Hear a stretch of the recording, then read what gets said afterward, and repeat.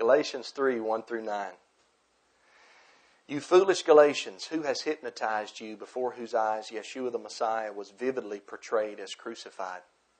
I only want to learn this from you. Did you receive the Spirit by the works of the law or by hearing with faith? Are you so foolish? After beginning with the Spirit, are you now going to be made complete by the flesh? Did you suffer so much for nothing, if in fact it was for nothing?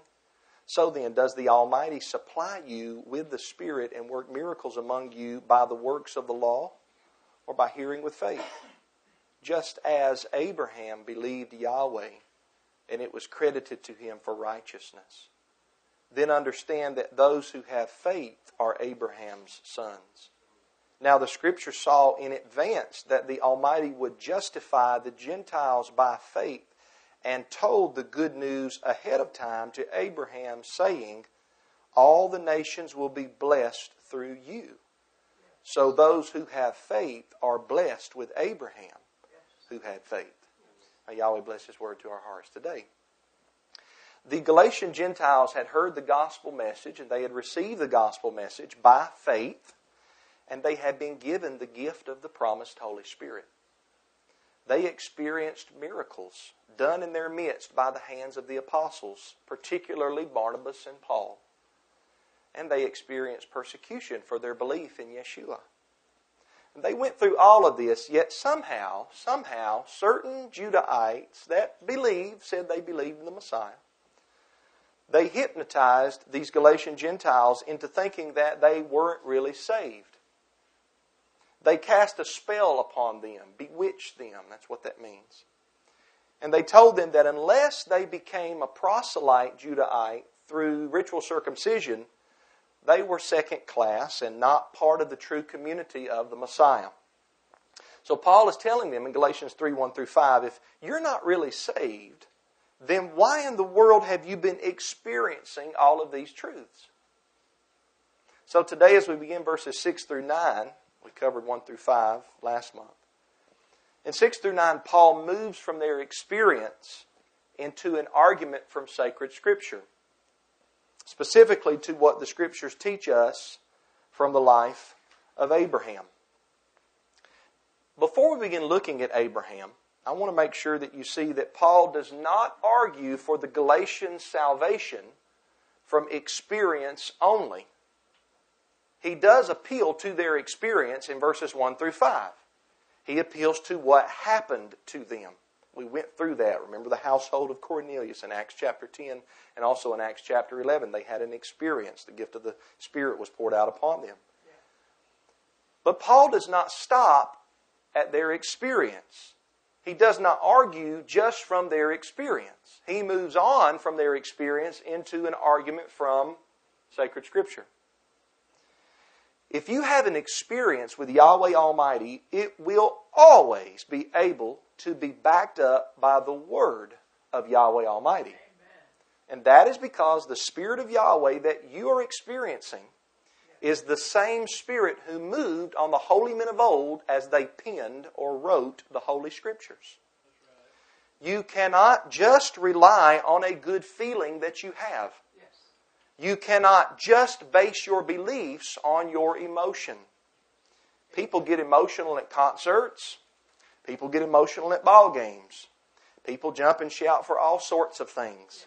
I've seen people clap and jump up and down because they get a puppy. Now, I'm not saying that Yahweh's people should not be emotional. Please don't take me as saying that. I get emotional riding down the road just thinking about how He's forgiven me of all my sins. It never gets old to me. It's new every morning. What I'm saying is that if you experience one thing and then you study the Scriptures and you see that the Scriptures say something different than what you think, then what you have experienced should at the very least be examined and maybe at the most be dismissed in favor of what Holy Scripture says. Scripture is always first place, not your emotions. I'm an emotional man, but my emotions are not first place. Scripture is. And this is why Paul does not stop at their experience. he goes on to argue what he is teaching from Scripture. And he'll continue to do that. It's going to be beautiful when we go through chapter 3 and also chapter 4. Now, the Scripture that Paul argues from is not the New Testament. Paul is writing the New Testament. When he is writing the epistle or the letter to the Galatians, that would become part of the New Testament canon later on. He's not arguing from what he is writing. He's arguing from something that has already been written. That's what we call Old Testament Scripture or the Hebrew Bible. And Paul does not argue from Deuteronomy. He does not start, I'll say this, he does not start from Deuteronomy, nor does he start from Numbers or Leviticus or even Exodus. Paul doesn't go back to Moses. As great of a man as Moses was, he doesn't go back to Moses. Paul goes all the way back to the book of Bereshith, which is the Hebrew name for the book that we call Genesis. Bereshith means the beginning. That's what we call that book in Hebrew. Genesis is what we call it. That's actually a Greek word, the book of Genesis. It means the origin or the birth. It's the first book of our Bible. And Paul goes back to a man named Abraham.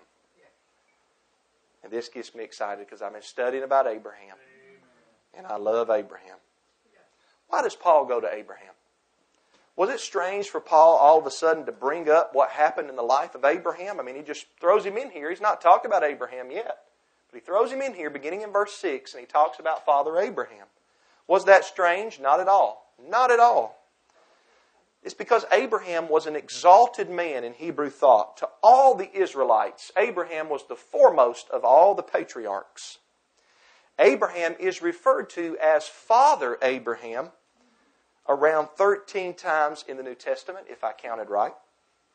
And it's because he was the supreme ancestor and the originator of the Israelite people. Many times the Bible uses the word father to mean originator or the first of something.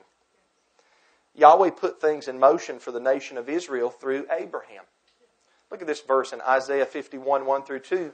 We read, "Listen to me, you who pursue righteousness, you who seek Yahweh. Look to the rock from which you were cut, and to the quarry from which you were dug. Look to Abraham your father," that's the rock from which you were cut. He's talking to the Israelites. "And to Sarah who gave birth to you in pain." Sarah's the quarry from which the Israelites were dug. Figure of speech, just a wordplay there. "When I called him," that is Abraham, "he was only one. I blessed him and made him many." See, Abraham is called the rock from which the Israelites were cut. Thus he's called in Scripture Father Abraham. That song we used to sing when we were little children, "Father Abraham had many sons." That's a biblical song. Nothing wrong with that song. It's beautiful. Yahweh himself says in Isaiah 41 verse 8, "But you, Israel, my servant Jacob, whom I have chosen, descendant of Abraham, my friend." Yahweh specifies that the Israelites are descendants of Abraham, and he goes on to call Abraham my friend. Let me tell you something. If Yahweh says about a man, he is my friend, that's a special man. I've never read in the Bible where it says Matthew Jansen, my friend. Now, I believe I'm Yahweh's friend because I'm attached to his son. But here he calls Abraham specifically my friend. So for Paul to begin his argument from Scripture with Father Abraham was not a coincidence. It wasn't happenstance. The Judahites, listen to this carefully. The Judahites who went behind Paul, remember Paul would teach, he would evangelize in the lands outside of the land of Israel. Galatia was one of them. When Paul would evangelize, after he would leave, these Judahites would come in and go behind Paul and try to stir up trouble in the congregations that Paul had taught. Well, the Judahites who went behind Paul's teaching and had hypnotized the Galatian Gentiles, they likely used scriptures about Father Abraham in their missionary efforts.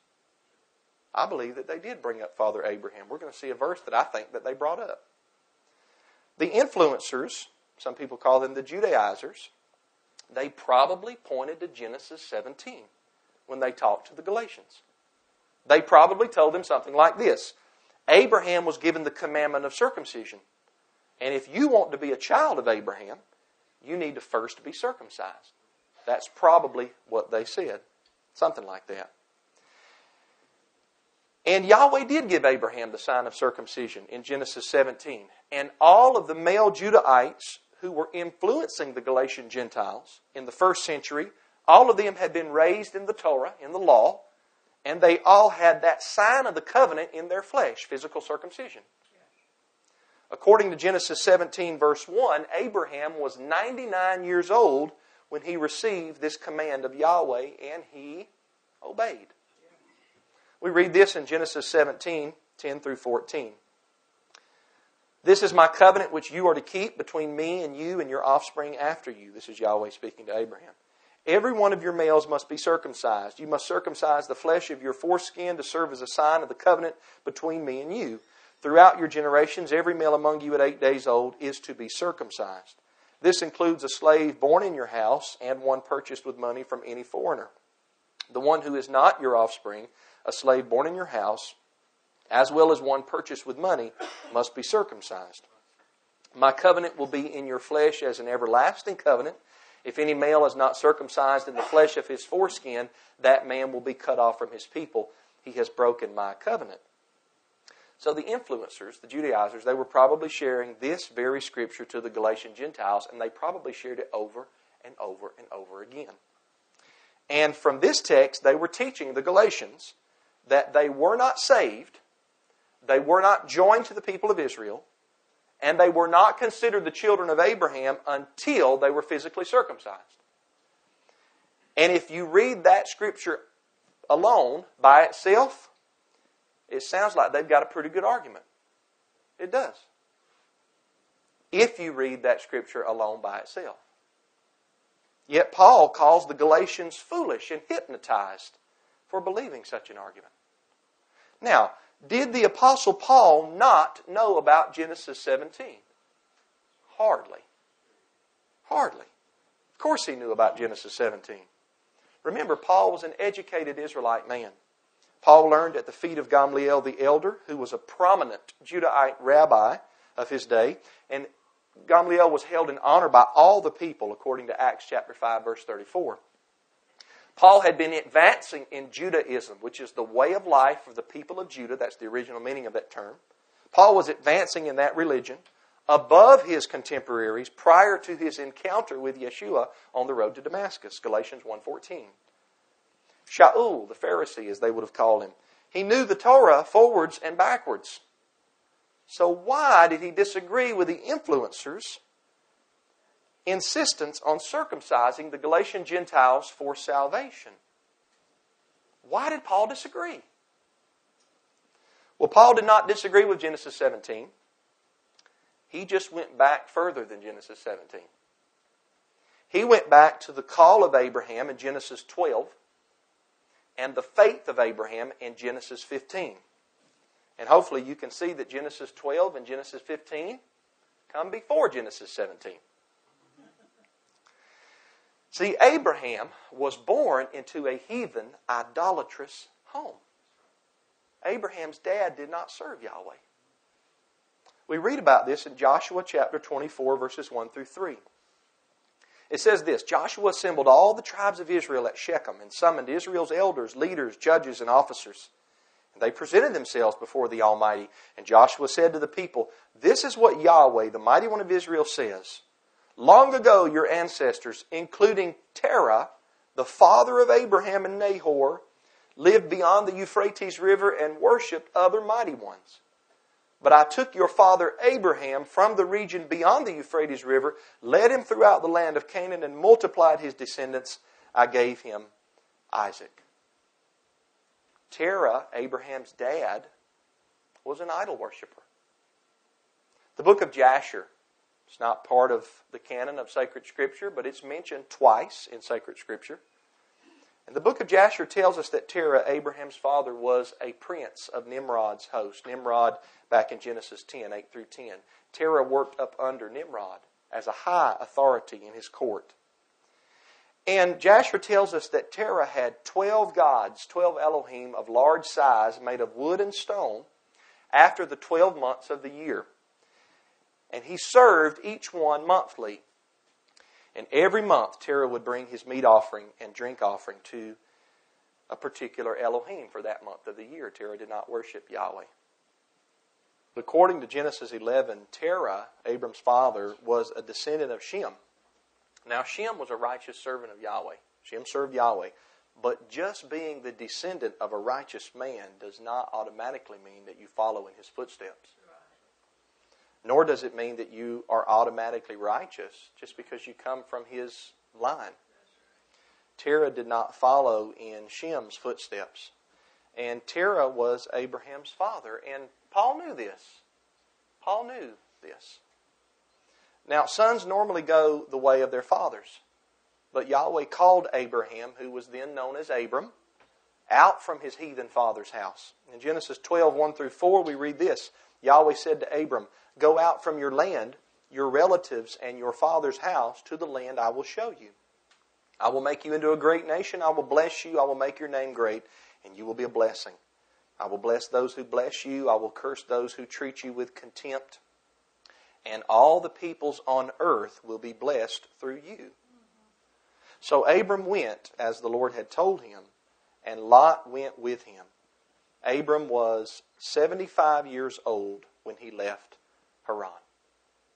Now, it's important here to take notice of how old Abraham was when he left his father's house in Haran. The Bible says very clearly that he was 75, Genesis 12, verse 4. How old was Abraham when he received the sign of circumcision? Genesis 17:1 says that he was 99. That means that Yahweh's call to Abraham in Genesis 12 was about 24 years before he received the sign of circumcision. And the Apostle Paul was smarter than the Judahite influencers, because this is where he pulled his argument from. Thus, in Galatians 3, 6 through 9, Paul appeals to the Scriptures which speak of Abraham prior to the covenant of circumcision in Genesis 17. Which came first? The call of Abraham at 75 years old in Genesis 12, or the circumcision of Abraham at 99 years old in Genesis 17? The call of Abraham came first. The answer is easy. But Paul didn't first go to Genesis 12. He does go to Genesis 12 in Galatians 3. But first he goes to Genesis 15.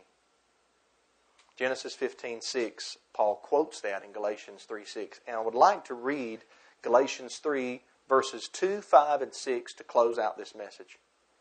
And we're going to pick this back up next week. I want you to listen carefully as Paul writes this to the Galatian Gentiles. Galatians 3, 2, 5 through 6. I only want to learn this from you. Did you receive the Spirit by the works of the law, or by hearing with faith? We know the answer. Hearing with faith.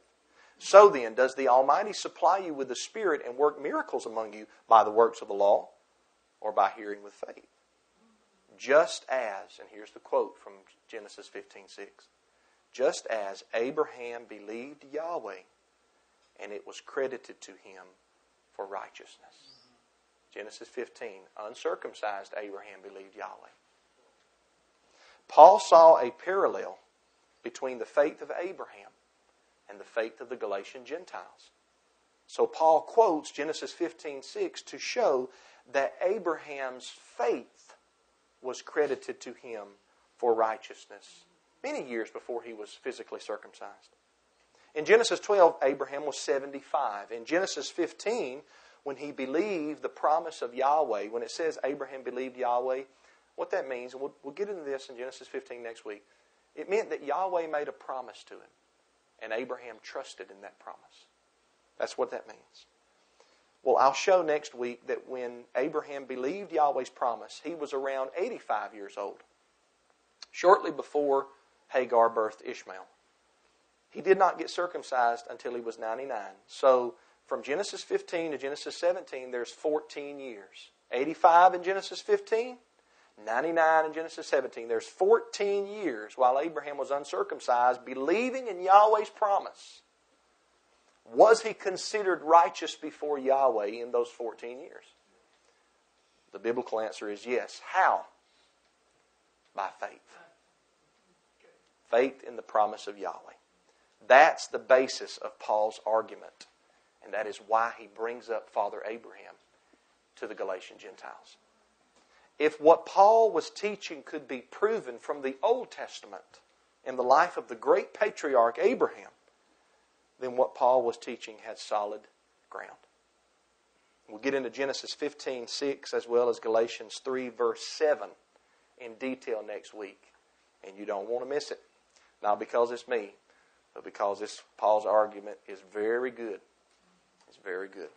Let's stand and have a word of prayer as we close. Heavenly Father, hallowed be your name. I love you, I thank you, and I praise you. Father, thank you for Father Abraham, our ancestor, by faith. We're so glad we can read about his life. We're glad we can study it to show ourselves approved, and we're glad we can glean and learn from it. And Father, thank you for great apostles like Paul, who were able to be detailed and teach us things that they understood from the Old Testament. Help us to understand and to learn more about your word and about your great men in Scripture. We love you and we thank you. I pray all these things through your Son, Yeshua. Amen. Yahweh bless you. Shalom.